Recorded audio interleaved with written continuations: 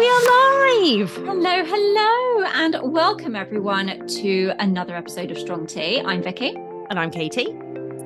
And if you haven't listened to us before, why not? We've got an extensive back catalogue now. You can find us on Podbean, Spotify, Amazon, Apple, Galaxy, I think. Galaxy Samsung. Yeah, Samsung. You can find us anywhere. We are everywhere. We are everywhere. Was it Chorley FN? Coming in your ears. Yeah. So what is Strong Tea all about? Strong Tea is myself and Katie, and we invite inspirational guests to come on and talk about topics that we feel we should be learning more about, things that we should be talking more about, things that some may consider taboo, but we want to break away from that label and kind of spear through and have people learning more and talking about things without fear and asking the questions they've always wanted to ask about those topics. So it wouldn't be right, because it's called Strong Tea, it wouldn't be right to actually have a brew whilst we're doing the episode. So in time or fashion, Finn, our lovely guest for today, what are you drinking?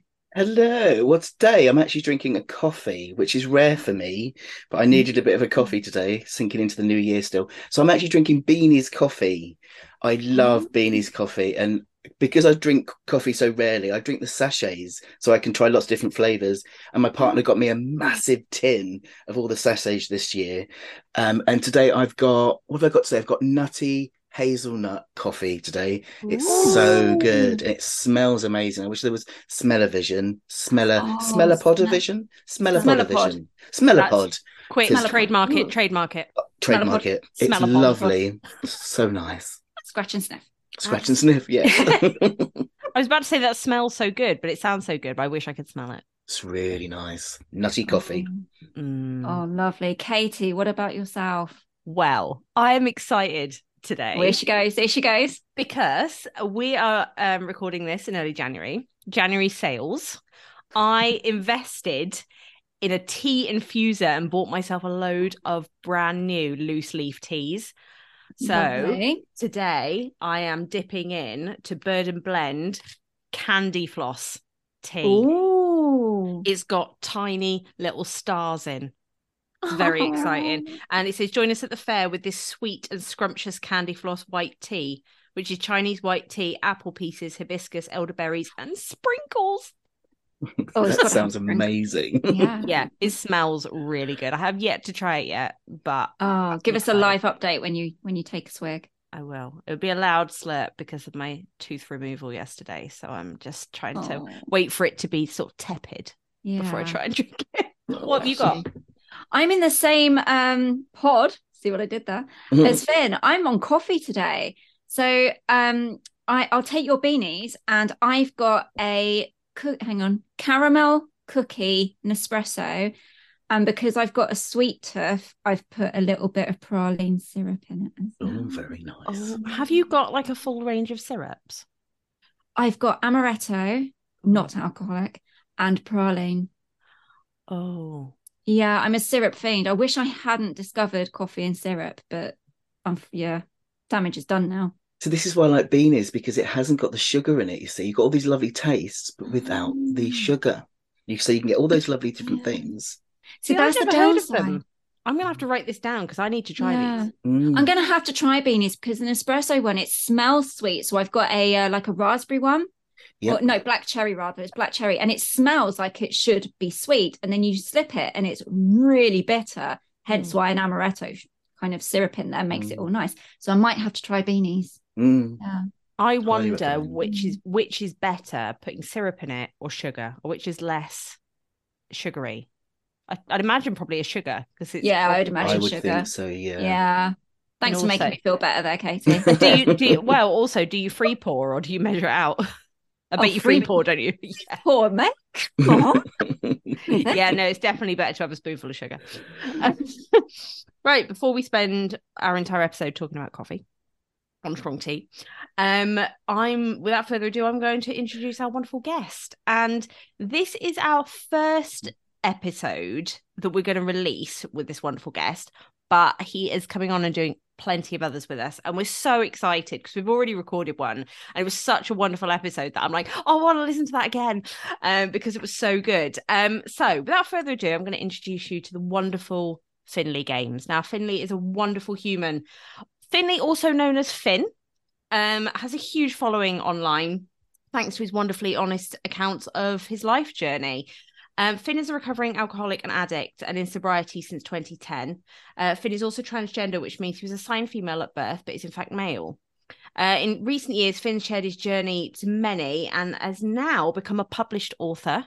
I now have his book on my bookshelf, with his book Top to Bottom, which recounts the physical side of transitioning. And it's a wonderful, wonderful account. So if you want a really honest read, go get it. Finn has also recently been diagnosed with ME and is now sharing his experiences online to help and support others. And we're so lucky that you've come back to speak to us again, Finn, today. So thank you for coming back, and not being scared away the first time.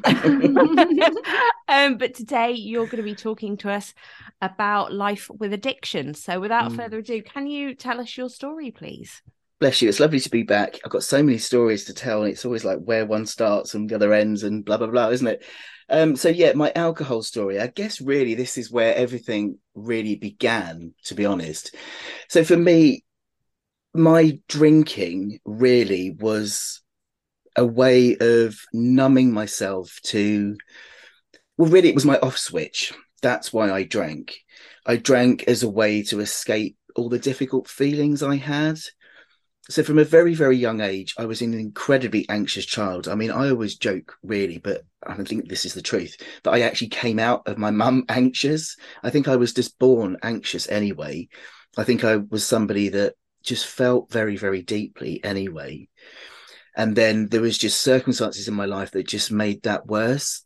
I was born into a family that was just kind of your typical dysfunctional family, lots of family like problems and breakups and early death of my dad, which definitely contributed to this kind of high anxiety. But there was also something going on with me that I could never really get to the bottom of. From a very, very young age, I just had this kind of knot of deep dread and anxiety that was going on. And my head was always just so noisy and just full of this self-talk all the time and this constant chatter. And I just had this feeling that it was almost like I'd been dropped off on this planet and I didn't belong. I would watch everybody else just kind of getting along with other people, seeming to know how to act. And like, it was like I hadn't got the manual, basically.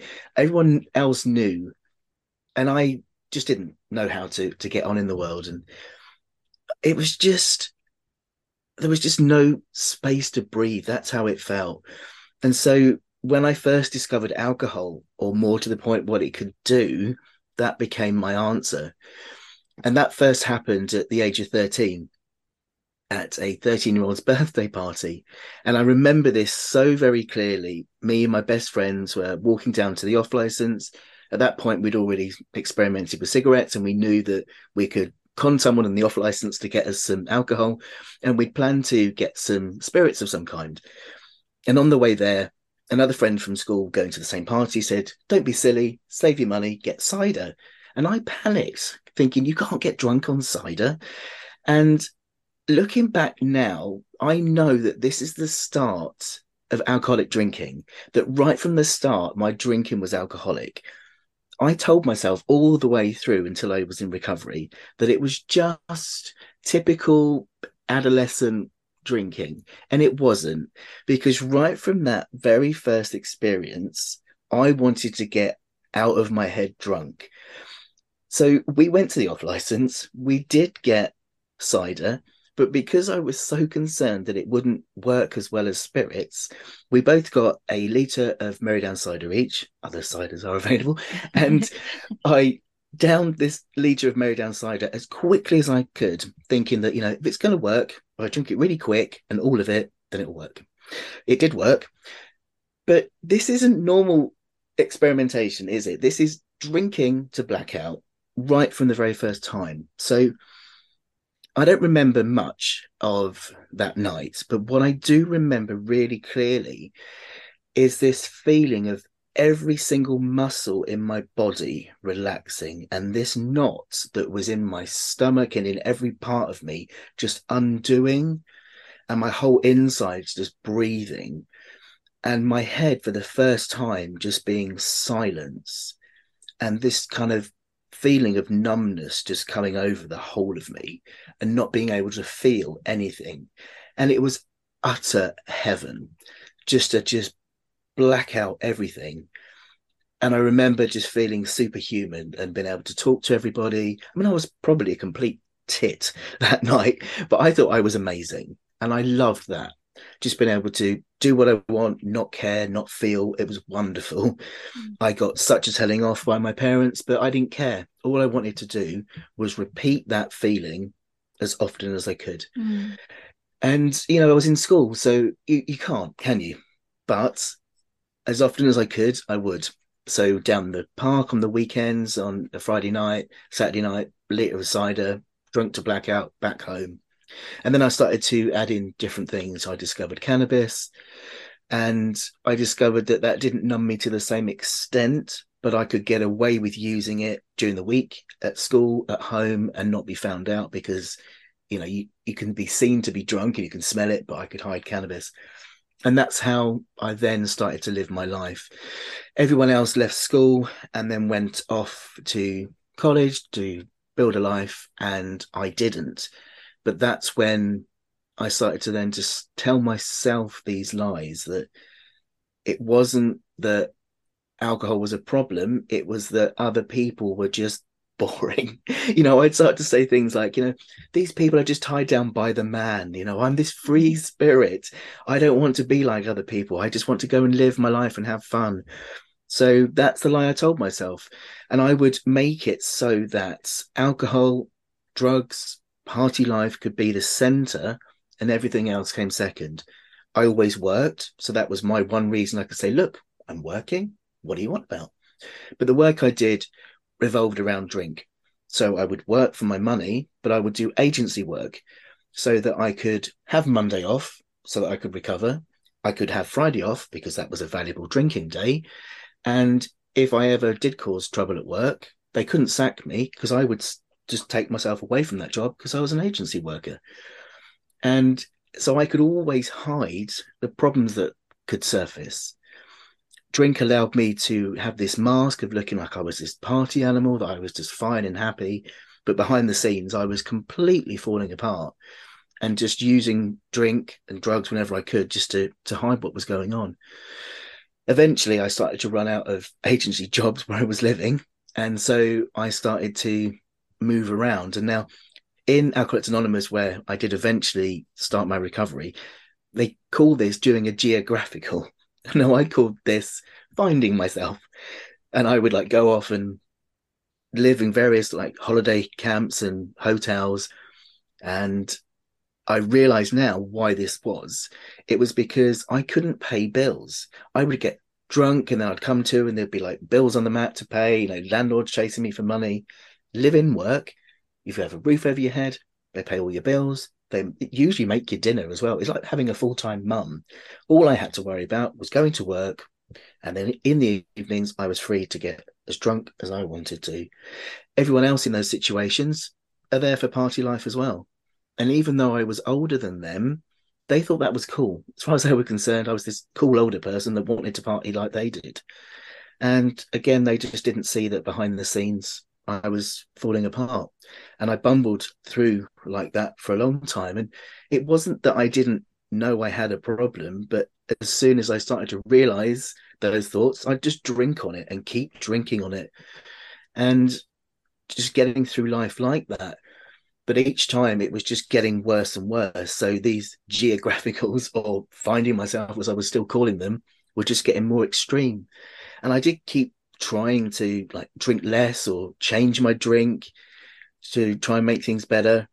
And I tried extreme things, like I started to go and work in Scotland in a hotel in the middle of nowhere, thinking if I can't get the drink, then I'll be okay.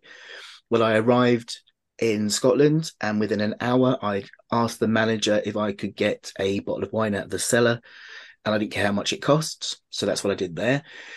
I went even further afield, and I got a volunteer job in the mountains in the middle of France. And within an hour of touching down, I was drinking wine out of a box with her and smoking a spliff. Within a week, we were taking mushrooms in a field. I would always just find people, and I would gravitate towards places where I would just end up in those kind of situations. I did something incredibly extreme as I headed towards my 30s, becoming more and more aware that this was an issue and finding it harder and harder to kind of hide the fact from myself that it was an issue. I decided that what I needed was to get a career. I was always, rather than trying to address the drink, I was either changing my situation, changing my partners, all of these kind of things, never addressing the drink or the drugs. This time I thought, if I got a career, this is what I need, a career. Bearing in mind, I couldn't even look after myself at this point. I decided I wanted to train to be a social worker. Now I'm laughing because, this is what it's like being an addict. You just do not think sensibly. I understand now. I'm a deeply caring, loving individual. And of course, I'd want to be a social worker. But add drink to me, and I'm a complete nightmare. So how on earth I thought this was viable, I don't know. But anyway, I came back to England and I scraped by an access course, drunk all the way through, but I did. I then managed to get myself an interview for a degree. I got myself so drunk the night before that I was still actually drunk in the interview. They mistook my banging on the desk as passion, and I somehow got into the access to the degree course. And unfortunately, there was a freshers week, which ended at the end of the week for most people. For me, it carried on for the rest of the year. And this is where my behavior really stood out compared to everyone else's. Beforehand, my behavior hadn't really stood out because I was with people that partied like I did. Now I was with people who wanted a career, so they were getting on with their work. I was still partying. And it became so obvious that I had an issue. So my tutor said, look, I think you really need to leave and get yourself some help. And that's what I did. I left, but rather than get help, I just sunk. I was living in a shared house, and I was at a point where I was so anxious at this point that I couldn't even handle seeing my housemates, and they wouldn't let me smoke in the house. So I did the only thing an addict thinks logical, and I moved into the garage so that I would be left alone to smoke and drink as I could. And that's what I did. I would sit in there drinking and smoking until about 3 o'clock in the morning, and then come in. Because the drink wasn't numbing me as it had been, I started to self-harm as well. And I would, in blackout, start running around the streets. I was self-harming. They were bringing me home. The police were bringing me home. It was absolute chaos. And I was still in such denial. And one of my denials that still makes me laugh was I would say, I'm not an alcoholic. I don't drink till midday. But I didn't get up until 11 a.m. And then I would pace the house until midday and then crack open my first beer. It was still my first drink of the day, but my logic would say, because I'm not drinking till midday, I'm not an alcoholic. At this point, the mental health team got involved, and I was suggested to go into this therapeutic community for 5 days a week for people with complex needs, borderline personality disorders, what I was just possibly had, they suggested. And it was a great program. It really helped. I did 26 months, but unfortunately they only taught controlled drinking. And so once I finished in the April 2010, without them keeping an eye on me, I had a leaving party in the April, and I came to from it in the July and realized I hadn't had a day off drink. I was in debt with my landlady, and my life had just gone out of control again. I had this realization as I was crossing a road to a pub, and a lorry was coming in the other direction. And I had this sinking feeling that I just wrecked everything all over again. And I thought, I'm either going to step in front of this lorry or I'm going to sort something out. And I didn't. I just walked to a phone box and I rang my therapist. And I think this moment of desperation just made me just say to my therapist, completely honestly for the first time, how much I was drinking. And we Mm. talk in AA about like rock bottoms, and like it's not always your lowest, but it's the right one. And that was my right one. I'd got to the point of just being so sick and tired of being sick and tired that it was the right time for me. And she suggested AA, and I'm so glad she did, because I still went, I'm not an alcoholic, don't be daft. Um, but it was enough for me to just think, I'm just going to try it. It's the only thing I haven't tried. And I went to a meeting, and in that one meeting, I related more than I had done in 26 months of therapy, just to the way they were drinking, the reasons, how they use drink, and also to the way people being so non-judgmental, the honesty in the rooms. But more than anything, it was the way people were getting sober. They were saying, we're not drinking, we're just saying we're not drinking today. And I could do that. I could not drink today, one day at a time, not forever, no way, but not today. And that's what I started to do, just for 24 hours, not drink. And often just not for an hour. Get to a meeting, don't drink for an hour. Get to another meeting, don't drink for an hour, and just do that. And gradually, like the days and then the weeks started to add up. And I couldn't believe it, because I couldn't go 5 minutes. And I got an amazing sponsor, because all of a sudden, all these feelings that I'd sat on since the age of 13 just started to kind of appear. And this amazing sponsor helped me to kind of unpick what was going on. And for me, as you kind of mentioned at the beginning, what it turned out to be was that I'm transgender, that all of this difficult feelings that I couldn't face, that I couldn't unpick, was that I was experiencing gender dysphoria. And because I was sober, I was at last able to face that. And all I'd needed was the help and support of somebody to do that. There's no way I could have managed that whilst drinking. I needed that sobriety to do that. And it's incredible, not everybody goes into recovery and discovers they're transgender. This is just me. I always like to say that to people. I think people go in recovery, and sometimes people discover there is a reason behind it. Sometimes there isn't, but for me, this is what was driving it. And it's the last thing I imagined I'd discover in recovery. But also the last thing I'd imagined I'd discover in recovery was a whole new way of living. I mean, because I didn't just get sober, it's completely turned my life around. The way I manage my life now is so different. I mean, the idea of one day at a time is something I apply to everything.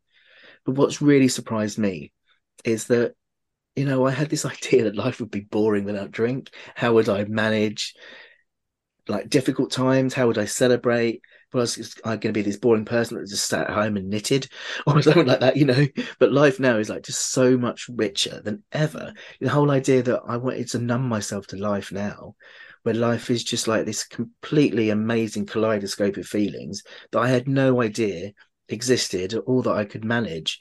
And AA has given me the ability to do that, and the ability to find myself, and the courage to be who I am. And it is that that's really given me the ability now to be me, because it's sobriety that's then opened the door for me to go off and come out and be trans, and actually now, even in my condition of ME, to actually manage this in a healthy way. It's those tools that I apply to all of my life, and I'm so grateful to recovery, not just for getting me sober, but for all of it. I really am. Such an incredible story. And I think, I know you've shared it a lot, and you talk a lot about it on your social channels and on YouTube and things, but it takes a lot for someone to be so open and so honest, and to talk about those lows, because there, like you say, how when you were going through your journey, there were so many points where you were like, this is not right, but you carried on anyway, and you were in denial. What for someone that hasn't experienced it, how would you describe addiction? How would you talk about the urges and the mindset? Because we've had Bob on before, and he talked about his journey, and he sort of said you do anything to get that next drink. Yeah. How do you sort of how would you put that into words, what that feeling is like? It's almost like having another person inside you, because you have this logic that says, no, this isn't helping, it's not helpful. But then you've got this other person that says, yeah, but, yeah, but, yeah, but, yeah, but. And it's like this, yeah, but wears you down, and you just cannot say no to it.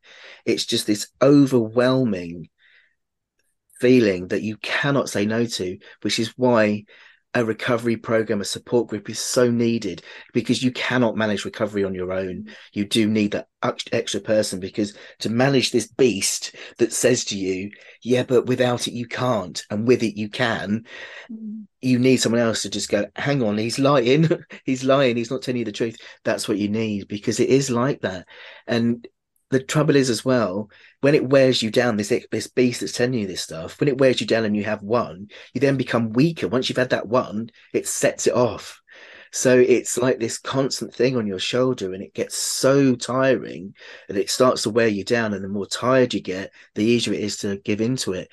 It's utterly exhausting being an addict. And because it takes so much space as well from addiction to become stronger from it. So especially in those early days, when you do know that the relief of having a drink, having a head holiday, having the off switch is going to be so much better than dealing with that feeling.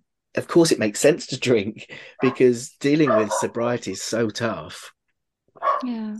So yeah, it is really, really hard. So yeah, I'd say it's a person for me. It's definitely like an annoying person that just will not quit, I think. Yeah. A bit like a dog barking in the background. Yeah. Yes, absolutely. Apologies. Yeah. No, that's fine.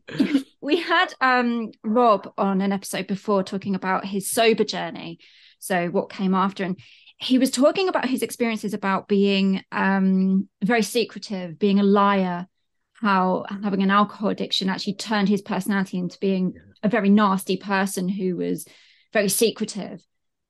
Does that resonate? Because from what you were saying, all these experiences of you moving around, finding yourself and finding these almost enablers who you could drink with and who you could smoke with, it almost like you were so open and people were being such enablers, you didn't need to hide it. I don't know, how was that for you?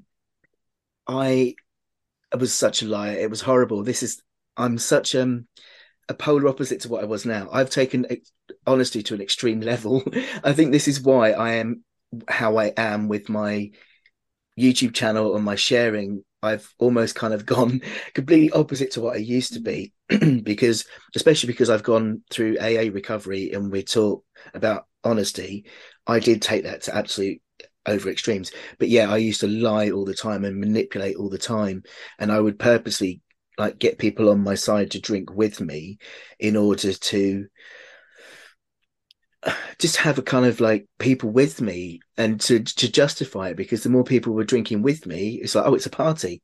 If I'm on my own, it's alcoholism. If it's people with me, or it's a party, and if more people were doing it, and especially with my drug taking days as well, I would have lots of people that I would be giving free drugs to and getting them on side taking drugs with me, in order to, it was almost like buying friends. I used to do a lot of that, and it's taken me a long, long time to kind of make peace with that side of me.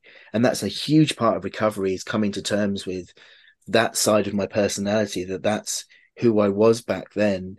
To do that, it's a really difficult thing to kind of separate the addiction from who I am, because that's what addiction drives you to do. Because that is the beast thing. That is the beast thing that has to kind of convince you to do that, to keep the addiction going. And that's how addiction keeps going, because it reminds you of that. When you're sober, you get reminded, look at what you did. And that shame makes you think, oh, I'll have a drink then, because you're so ashamed of that thing you did. That shame just makes you drink more, because I'd wake up and I'd remember what I'd done. Oh God, I can't stay sober.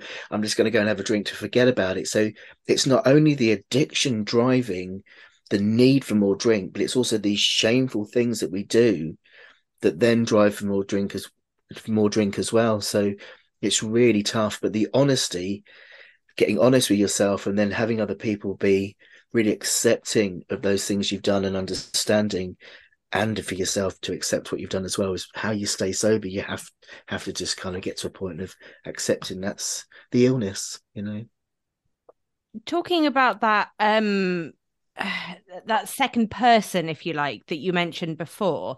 You mentioned on a couple of occasions in that original story where you were saying it sounded like you were trying to get clean. Like you said, I'm going to move to Scotland because if I can't get to the drink, I won't have it. And, if I move to France in the mountains and if I get a career, it sounded like you were consciously aware that there was an issue. So you were trying to fight against it. Mm-hmm.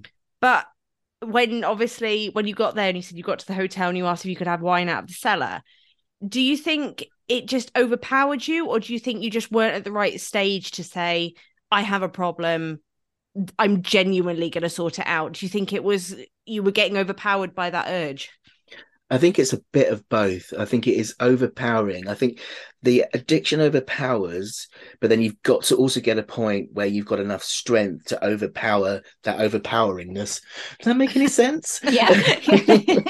So yeah, I mean, I was very aware it was there, and there was obviously enough in me to want to do it, but I had not enough strength. So I kept thinking, if I put some distance between me and it, then I'll be able to do it. But I realized that there was obviously some unconscious bit that was somehow putting me near people. I mean, how I ended up in France with a lady that was just as much into drugs as I was, I really don't know. I mean, but that's how it just ended up.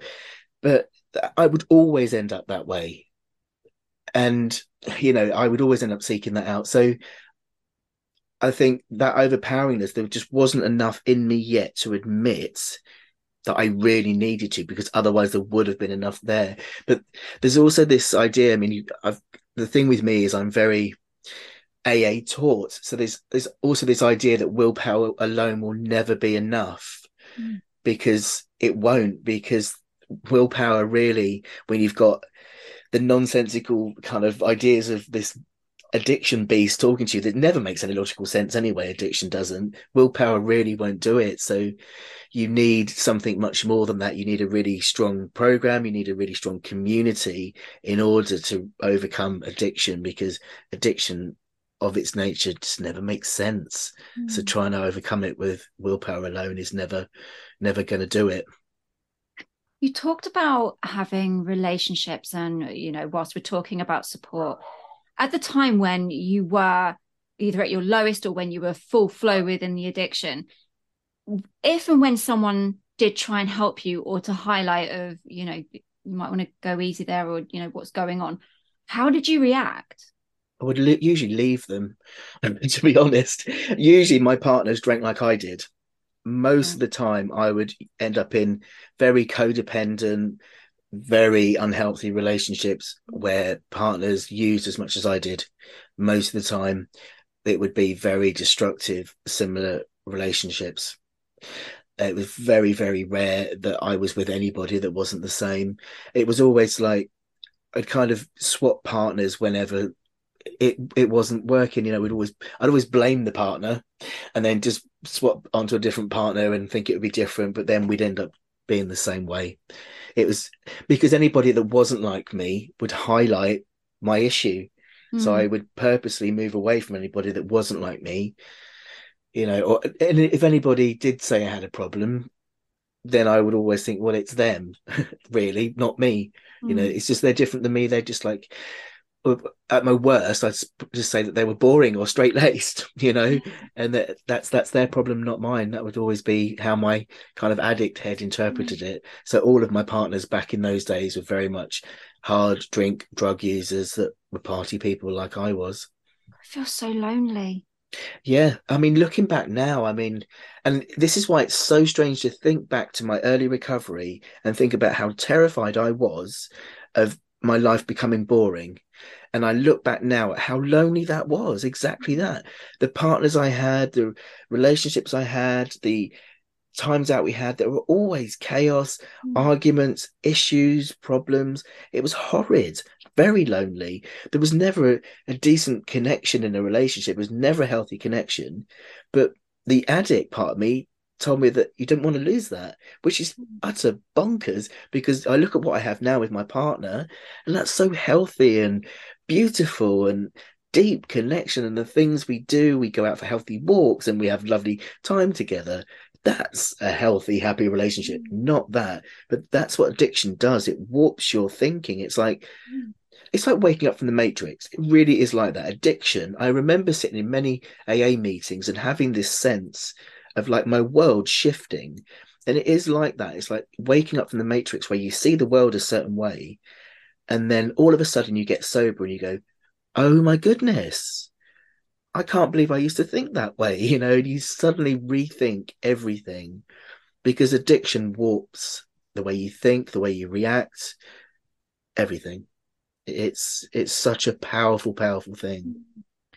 You talked about one day at a time, and I know that's very much the strap line, isn't it, for Alcoholics Anonymous? Yeah. It's what a lot of people talk about, and I think, like you said, it's such a powerful, almost like a mantra to have in any sort of life situation. But how do you find living now, being clean, being on the other side of it? Are you still very much operating on a one day at a time basis, or is it easier to see it further now into the distance on a bigger picture, or is it still like, no, I just need to get to the next day?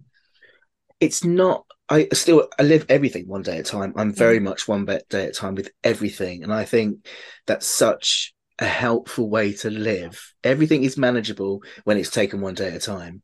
I mean, even if I think my gender transition was so much more manageable because I just thought about it one day at a time. This ME, I mean, I don't know what's going to happen one day to the next with my ME. And if I think about it, I panic. But if I think about it just for today, it's manageable. But what's different is it's not a desperate panic, because in the very beginning, I desperately, like, there's many times I wanted to drink. And I was lucky, I was living in Oxford when I got sober. So there was often 3 or 4 meetings a day. And I would go to 3 or 4 meetings a day because I would sometimes be like, I just need a drink. I really need a drink. I really need a drink. So I would just go to a meeting, relax, go back home, start panicking, go to another meeting. So that one day at a time was like hanging on for grim death to get through. Whereas now, there's not the panic behind the one day. It's more of a freedom feeling than a panic feeling, if that makes sense. Yeah. Whereas now it's like, to survive, it was one day at a time. Whereas now it's more of a freedom feeling. It's like anything is possible one day at a time. It's that feeling. So I still live by that. But I mean, if I look ahead now and I think I'm never going to drink for the rest of my life, I do still feel like a little bit of a panic around that. If I'm honest, there is that feeling of like, really? Forever? Wow. But not in the same extent as I would have felt back then. But yeah, I mean, I never add up my days until it gets to August, and I go, wow, it's 12 years now. Wow. And I know, but it hits me every time because I don't count up the days until it gets to that big sobriety date, and I just go, that's incredible. But it is amazing that's the only way I managed those early days, because it was suddenly my sponsor said, so, one day at a time. It's now been a year, and I was just like, goodness me, but I don't think I could have done it without one day at a time. And it is magic, because I just see the power of that in everything I do. It just helps me to cope, especially because I'm someone that's got a huge amount of anxiety as well, because I can easily like over catastrophize a lot of stuff, and I start thinking, oh, but if I don't do that, this will happen, and then that will happen, and all of a sudden I've imagined like the world collapsing and like fire and brimstone and all sorts. So if I just go, today this is happening, just for today, it's so much easier, isn't it? So it's quite a magical thing. It's such a powerful, but simple message, isn't it? Oh, there we are. Jinx. Jinx, yeah. I just wrote down what you said there. Everything is manageable one day at a time. And if that's not something to live by, I don't know what it is. And even just you saying it in such a sort of breezy way, I was just like, oh my God, why don't I think like that? I need to think like that. I'll have some of that, please. It's so true though, isn't it? It really is, because otherwise you can just start thinking and looking at the news and doing that, and then it's like, oh my God, I'm rocking in the corner. It's like, the heat is blown up. Yeah, but it's manageable today. It's fine. Yeah. It might be flooded tomorrow and the wall might fall down on Thursday, but it's manageable today. And if you bring it like that, then you can't over panic, and it just makes it easier. So yeah, it's really obvious that the AA and the support structures that you've had around you for the last 12 years have made just an immeasurable difference to you, psychologically, mentally, taking you back. Obviously, there's more to struggling with addiction than just kind of the mental side and psychological side. It's a huge amount of it, but there's also the physical side. Yeah. How was your battle with the physical recovery from addiction? I should have gone to my doctor and got some help rather than gone cold turkey. But I didn't know that at the time, unfortunately. So I was a bit poorly for the first couple of weeks because I literally went from probably 24-ish cans a day and a few bottles of spirits a week to nothing. So I was having quite a lot of dizziness and sickness in the first couple of weeks. So that was problematic. And then there was just lots of really strange stuff. Like I had a lot of abscesses in my teeth going on, and lots of my skin broke out. I think it was just basically the toxins coming out of my skin. So that was not pleasant. I think it took me a good couple of months before my health settled down. I also didn't sleep. I couldn't sleep at all because I've been so used to blacking out that my body had forgotten to go to sleep. It's like, oh, I don't know how to sleep now. How do we go to sleep? Just like lying down. So I had no idea how to sleep. So I had to learn all of that stuff. And that's the first thing my sponsor actually taught me to do, was like develop a healthy waking routine, a healthy sleeping routine, a healthy bathing routine, because I just wasn't doing any of that. Eating normal healthy food rather than like a packet of crisps in the pub, because I was pretty much living on alcohol, because I've had eating disorders on and off most of my life. So I was pretty much just eating cereal and then lager and nuts and crisps in a pub. And that was pretty much what I was living on. So I had to learn how to eat healthily again. I had to learn what to drink, because I was really just drinking lager and the odd cup of coffee. That was about it. So I had to learn all of that simple stuff about taking care of myself that I'd never done before. And I was really lucky with an amazing sponsor that did all of that, and that kind of groundwork first about how do you wash, cook, eat, all of those kind of things that you would take for granted, that I had to learn. Do you think, obviously, oh, sorry, we're going to carry on then? No? Okay, just me. You talk about the physical side of recovery and the mental health impacts that you must have gone through as well. Like when you said you came out the other side, you almost had this sort of clarity and clear mind to actually work out who you were and that you were trans, and actually everything started to fall into place. But as we talked about on your original podcast when we first spoke to you, transitioning is obviously not an easy process, and it's that takes its toll as well mentally. Did you find it difficult, even though it given you such clear clarity of mind to tell you who you were, going through such a difficult transition? Did you find it difficult to maintain your sobriety during that time? But did you find it harder because you were trying to do something that was so big? Yeah, it was a real difficult decision to know what to do for the best. One of the things that they say in recovery is to not make big decisions or big changes in the first year. And I started my recovery in the August, and it was about a year in that I started to have all these kind of realizations. And for me, it was like, once I realized I was trans, I was terrified that if I told people in AA that I'd lose all of this support, that people would like kick me out. I was terrified of that for a start. But also, if I did come out, was it going to be that it would like push me over the edge and go back drinking? Could I be able to manage it all? And I really didn't know what to do for the best. But in the end, I decided that if I didn't do it, I was probably more likely to drink that way. So I decided to take a huge risk. I mean, I was lucky that I was really supported and accepted in AA. But the trouble came when, in the beginning, it was great because everyone was really supportive, really, really encouraging of my transition, really worked hard to use the right pronouns and the right name. I just had so much support. I was really lucky.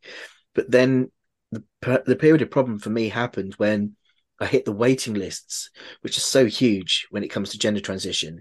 So I was out using the right pronouns. I'd done all the things I could do, like change my name. And there was this dead period of waiting where my mental health went through the floor.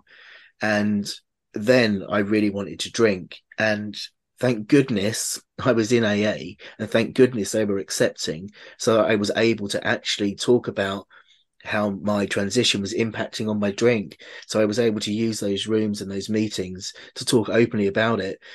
And they were accepting of it. I mean, there are LGBT specific meetings, so you can do this. I didn't need that because my local groups are accepting enough for me to do that in the rooms. So I was lucky, but yes, it did definitely increase my cravings and my want to go back and have a head holiday. But what kept me sober was knowing that if I did that, I could likely just lose everything, you know? I mean, I was told in the very early days of recovery that if you want to stay sober, you've got to build a life you don't want to lose. And I'd worked really, really hard to start doing that. I'd moved away from friends that weren't helpful. I'd started to build really good friendships. I'd gone back to university. I'd enrolled with the Open Uni and I'd started to do that. So all of these really positive things I was aware that I might lose. And that's the best thing you can do, because if you start to build this stuff up, and there's lots of evidence of this, because the less an addict has, the more they're going to use. Whereas if you build this really amazing life, the more connection you have, the more purpose you have in your life, the more you're likely to stay sober. And that's what just kept me going. And that's how I managed to make it through. Was that process quite surprising for you? That cleansing process, almost detoxifying of your surroundings and your life, was that surprising with what you got rid of? Yeah. Very. To find real people was quite refreshing, because I've always been a very deep person, and to actually start having healthy relationships with people that wanted to talk about real things rather than just beer, drugs, it was actually like, actually, these people are really good. So, to have like genuine conversations and deep conversations and healthy stuff. And yeah, it was lovely. It was really, really, really nice to feel like an adult, but to feel like an adult and actually enjoy being an adult, to get excited about paying bills.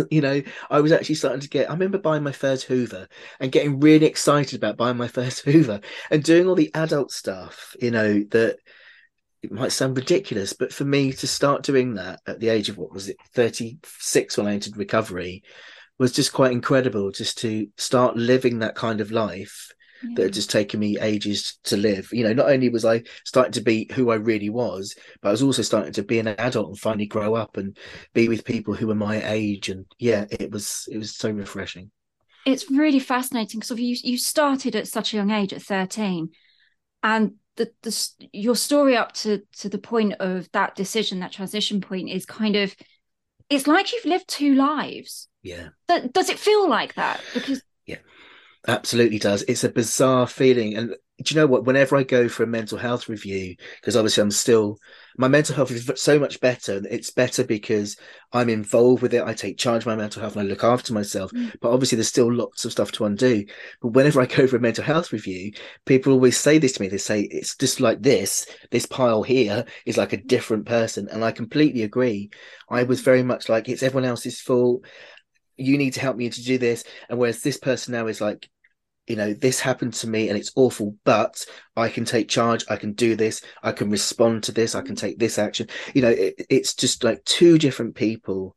And it's bizarre. It's like I walked in those doors of AA and came out and just completely different. It wasn't just about getting sober for me. It's just changed everything. My whole perspective. It was just like it's just like I say, like a veil went up, and just like I saw life differently, and I now respond and react to life in such a different way that's just allowed me to completely change my life in every way possible. You talk there and you use the very literal term of walking through the doors to AA. And I've heard, we talked with Bob in his episode, and he went to rehab, and he talked about, right, he was on the right track. He was going to go to rehab, but he was actually planning about how he could get booze on the way to rehab. Right. And how he was still in that mindset, but he knew he was going to rehab, so it was fine because he was going to sort himself out, but he still wanted that one last drink. I guess you're in such an incredible position because of your lived experience and what you've been through and where you are now, to be able to talk about this.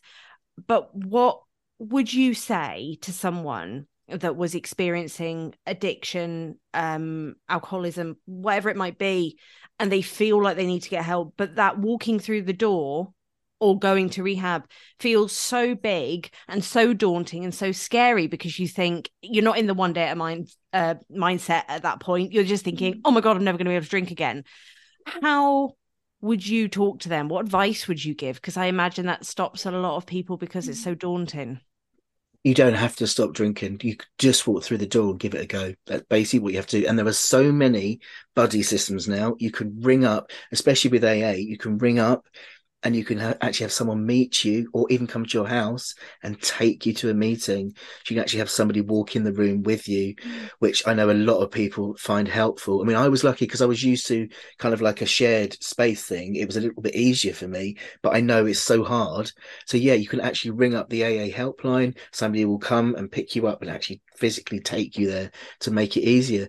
But I think going with an open mind and not actually thinking, right, if I go in this room, I've got to stop, because you haven't even got to speak. You can just simply go in, sit at the back of the room. People might come up and say hello, but there is never any pressure to speak. There will be an option where people say, if anyone's new and they want to introduce themselves, feel free to do so. And if you don't, you can sit quiet. You can even have a drink beforehand if it makes it easier to get in the room. There is never any pressure not to. I know plenty of people that have done that. You just can't speak on your first meeting if you've done that. But if it gets you just to be comfortable to sit in a room, there's never any judgment. But, I mean, I did not go into that room with an intention to stop drinking. I didn't. I went into that room because it was something I hadn't tried. But it was only after going into that room and seeing what I saw that I thought, I'm going to give this a go. But in all honesty, I had no intention of stopping when I walked in that room. I just went because my therapist said, look, give it a go and then we'll talk.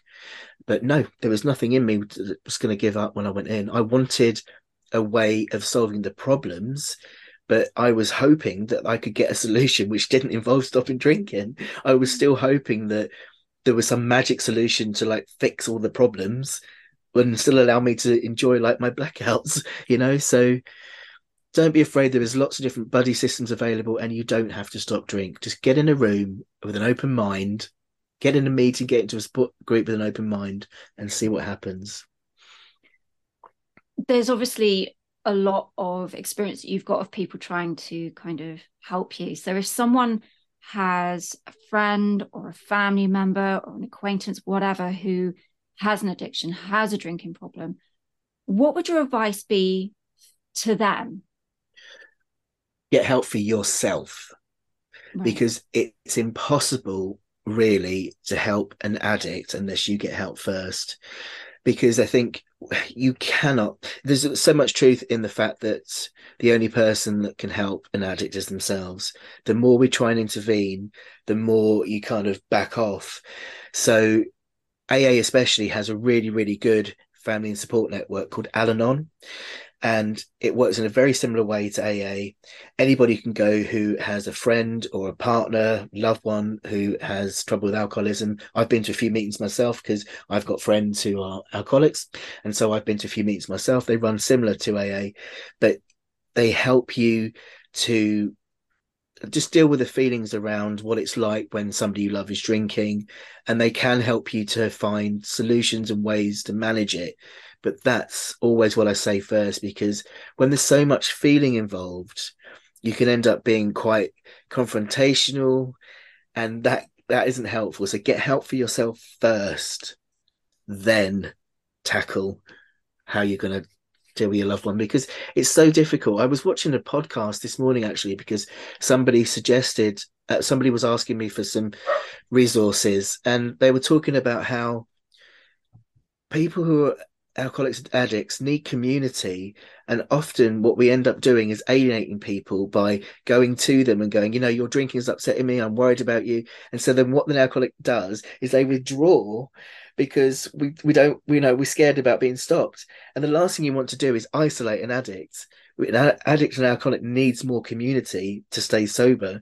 So get your self-help first, get the other experience of people in the room who've dealt with it, then you'll have more tools to know what to do best. We'll, of course, put all these links up on the episode description as well, because, that's a really useful resource there. Thank you so much. I'll give you the link to this TED Talk that I watched this morning as well, because it's so good. So good. I found like talking to you and understanding about your journey has been incredibly eye-opening, because I think a lot of people sort of sit on the outside of seeing other people struggle and they're not truly aware of what that struggle entails. So thank you for being so honest. As you're aware, at the end of our episodes, as you did last time, we like to offer all our guests the final sip. And it sounds like Cherry, Vicky's dog, wants the final sip today, but we're not going to let that happen. You ever seen the film Old Yeller? Yeah. You know what happens to the dog at the end? Oh, no, Vicky, how dare you? Dougie would not like that. Oh, dear. But Finn, what would your final sip be for anyone listening to this that, just listening or may not be experiencing addiction or issues themselves? My final sip, I think, would be to say that there is a way out. I can remember feeling there's just never going to be any end to it, that I was never going to find my way out. And I can also remember, I've also got people who I've seen be in the thick of addiction and heard people say about them that they'll always be like that. It's not true. There is a way out of addiction, and recovery is absolutely possible. It just takes a lot of patience and time and love and understanding that this is an illness. Addiction is an illness. We don't choose it. It happens by accident. It's just something that people can't help. It's an illness like something else. So addiction and recovery is absolutely possible. So whether it's yourself or a loved one, just hold that in mind, that it is possible. And there is so many different, there's incredibly huge amount of recovery networks, of support services out there. So even if, I will always recommend AA, because it's how I got sober. But I know a lot of people are often worried about the fellowship because they think it's a religious program. It isn't. It's spiritual. But AA isn't the only fellowship. There are so many different places out there. So have a look around, find one that works for you and give it a go, because a better life is out there. Ben, we can't thank you enough for, firstly, your honesty. And, I always say there's strength in vulnerability, and you have laid yourself out there today and just inspired. And I'm sure it's helping a lot of people out there with your honesty and your truth. So thank you so much. Thank you. Pleasure. Lovely to chat to you both as always. Oh, and we look forward to recording again, because you're a firm member of the Strong Tea family now. It seems so. We're just gonna keep tapping you up for. Great, you've got so many stories. I'm like, just keep going. It's fine. Oh, brilliant! And thank you so much for listening. If you like what you hear, and as I said before, we've got lots of Strong Tea episodes to go back on. But if you want to support myself and Katie and in the Strong Tea endeavour, then you can buy us a coffee or a tea. Or anything else you fancy, really. Prosecco. I'm in the mood for Prosecco. Yeah. So you can go on our Strong Coffee tab and actually download and buy us a coffee. However, in the meantime, we would like to thank you again. And it's goodbye from me. It's goodbye from me. I'd say, come on, Vicky, it's a new year. Get a new strap line. We're not the two Ronnies anymore. So much. Fine, we can continue. It's fine. Yeah. Thanks everyone. Take care. Bye.